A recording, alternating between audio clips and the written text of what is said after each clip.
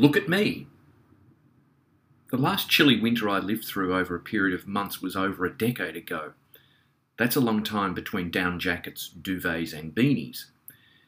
In between times I worked and vacationed in some icy places: Seoul, Shanghai and Harbin. The coldest place I ever stepped foot into was Seoul.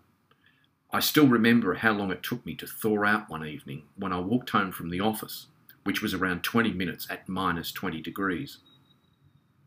Strangely, although I've never possessed the chassis for cold climates, most of my annual holidays were spent skiing in the Victorian snowfields, around 3 hours drive northeast of Melbourne. I was a proficient skier on and off piste. My band of brothers and sisters at the time, the motley crew I used to run with, even camped in the snow overnight on many occasions, so we could wake up and revel in heap-deep powder snow. To the point I'm not necessarily built for cold conditions, one afternoon whilst cross-country skiing, my buddy, Craig, yes, another one, noticed I was displaying early onset hypothermic behaviour, meaning my speech was evidently slurred and I was increasingly becoming unusually confused and clumsy.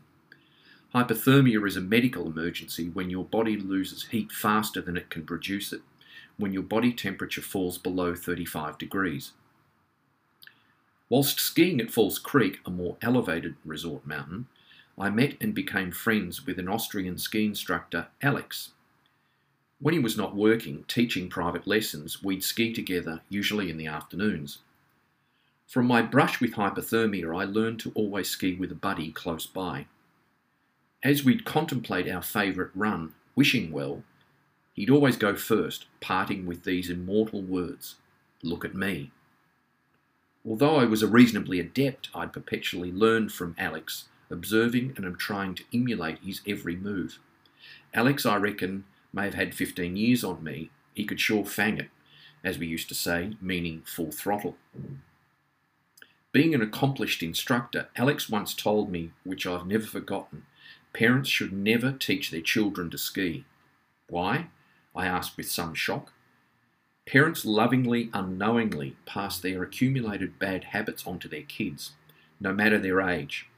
Alex went on to say, "That's the reason I'll always be in a job and rich, because parents pay me to unlearn handed down habits. Then, once I've worked them out, I teach them new ones." Habits, as we all know, are really hard to break, and it's even harder to create new, more productive ones. Some passionate new ones don't even make it past sundown on New Year's Day. Every day we are inundated with craving and consuming stimuli, which hijacks reward-based learning systems in our brains designed initially for survival.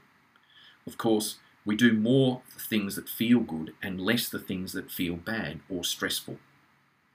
Ever tried to encourage children, some adults and pet dogs to take their medicine? Often not an easy thing to do. Medicines are not meant to taste good.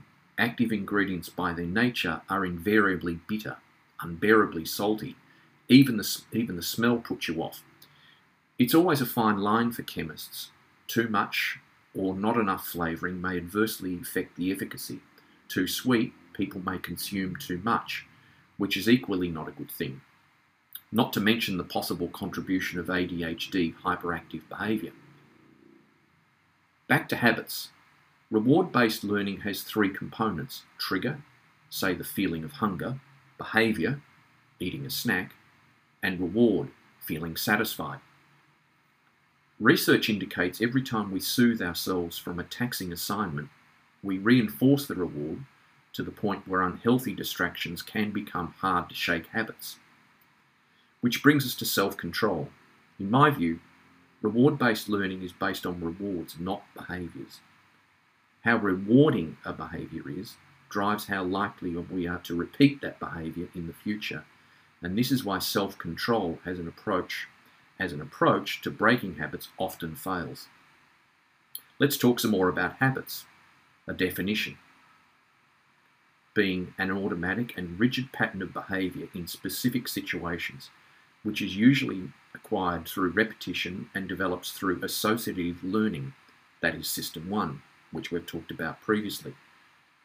When actions become paired repeatedly with a context or an event, Habit loops involve a cue that triggers an action, the actual behaviour, and a reward. For example, a habitual drinker may hover around the kitchen at around 6 p.m, again, the cue or trigger. Drink a beer, the behaviour, and feel relaxed, the reward. Behaviours may initially serve to attain a particular goal, but once the action is automatic and habitual, the goal loses its importance. For example, popcorn may habitually be eaten in the cinema despite the fact that it is stale. Habits can also be associated with status quo bias. What's status quo bias? Status quo bias is evident when people prefer things to stay the same by doing nothing, that is inertia, or by sticking with a decision made previously. While status quo bias is frequently considered to be irrational, sticking to choices that worked in the past is often a safe and less difficult decision due to informational and cognitive limitations. For example, status quo bias is more likely when there is choice overload or high uncertainty and deliberation costs. Sound familiar? Behaviours in our new normal. Here's what Eunice, an intern at Tribal, said in response to a question I posed about her favourite subject or topic at school. She said, "My favourite subject is psychology, and my favourite topic is understanding human behaviour.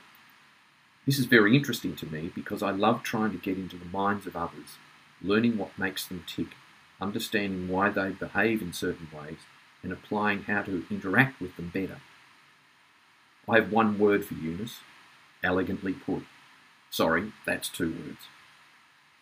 Here's some thoughts to boost your productivity, lift your morale, and up your performance levels to overcome habits of a lifetime, habits that may be holding you back from thriving. Map your habit loops, as discussed earlier. Like to change a habit? Figure out your triggers. If, for example, it relates to procrastination or stress, think about the circumstances, the context. Then identify the behaviours you engage in. Do you continuously check Viber instead of working on the project before you? You need to be able to name the action you turn to for comfort or peace of mind because you evaluate or indeed re-evaluate their reward values.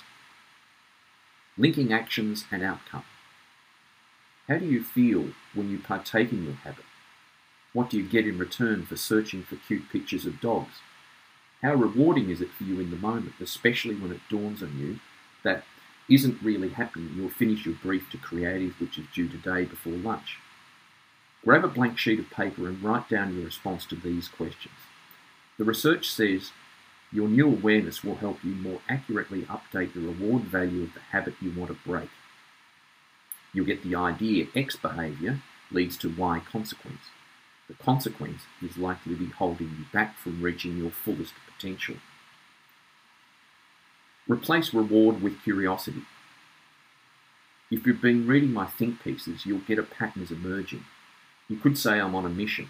Again, referencing my discussion surrounding the issue of boredom with the Tribal interns, we talked of levels of effort around being fed information or finding information, an interesting distinction. The final step to creating sustainable, positive habit change: find a new reward. That is more rewarding than the existing behaviour. The reward value of curiosity is tangibly different than, say, procrastination. My encouragement: get into the habit of saying, that's interesting. If anyone would like more on this, do contact me. I'm all ears.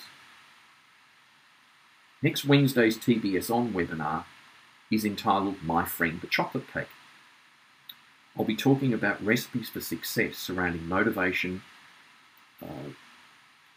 disinformation, observation, beliefs, longer-term business planning, and some closing thoughts on future possible scenarios.